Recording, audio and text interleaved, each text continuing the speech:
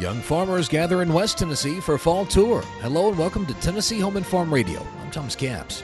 Fall Tour to me is probably one of the most fun events that the young farmers and ranchers put on. It was a fun weekend indeed as the Tennessee Farm Bureau young farmers and ranchers gathered in Henry County for their annual Fall Tour. The young farmers toured many different farming operations in the area, including Milton Lumber Company, Don Jones Tobacco Farm, Tosh Farms, Tri-Turf Sod Farm, and a wildlife refuge. April Patterson of Clay County says she always takes something away from Fall Tour. No matter what the operation is, whether it's like we saw today with Tosh Farms where they're doing swine or, sod farms, whatever it is, I always feel like we learn something from them by being there that we can bring back to our operation, even if it's not the same type of operation. YFNR State Chair Rob Holman wasn't too far away from home for this fall tour, as his farm is in Obion County. He says he's proud to have others come and see his part of the state. Was good to have it here in West Tennessee and see Tosh Farms, show off the grain production and the hog barns and everything, which is actually something I'm directly involved with, the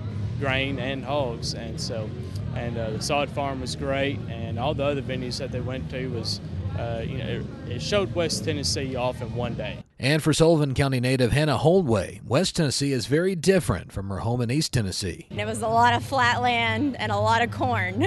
We don't have that where we're at. It's all mountains and cattle. Fall Tour is unique because you get to see just the different parts of Tennessee and how diverse across the whole state really is. These are important. It's good for you to know where your food comes from and all these things, and I enjoy it because of that and the people. A good look at Tennessee agriculture and the people who work tirelessly in the industry daily. For Tennessee Home and Farm Radio, I'm Thomas Capps.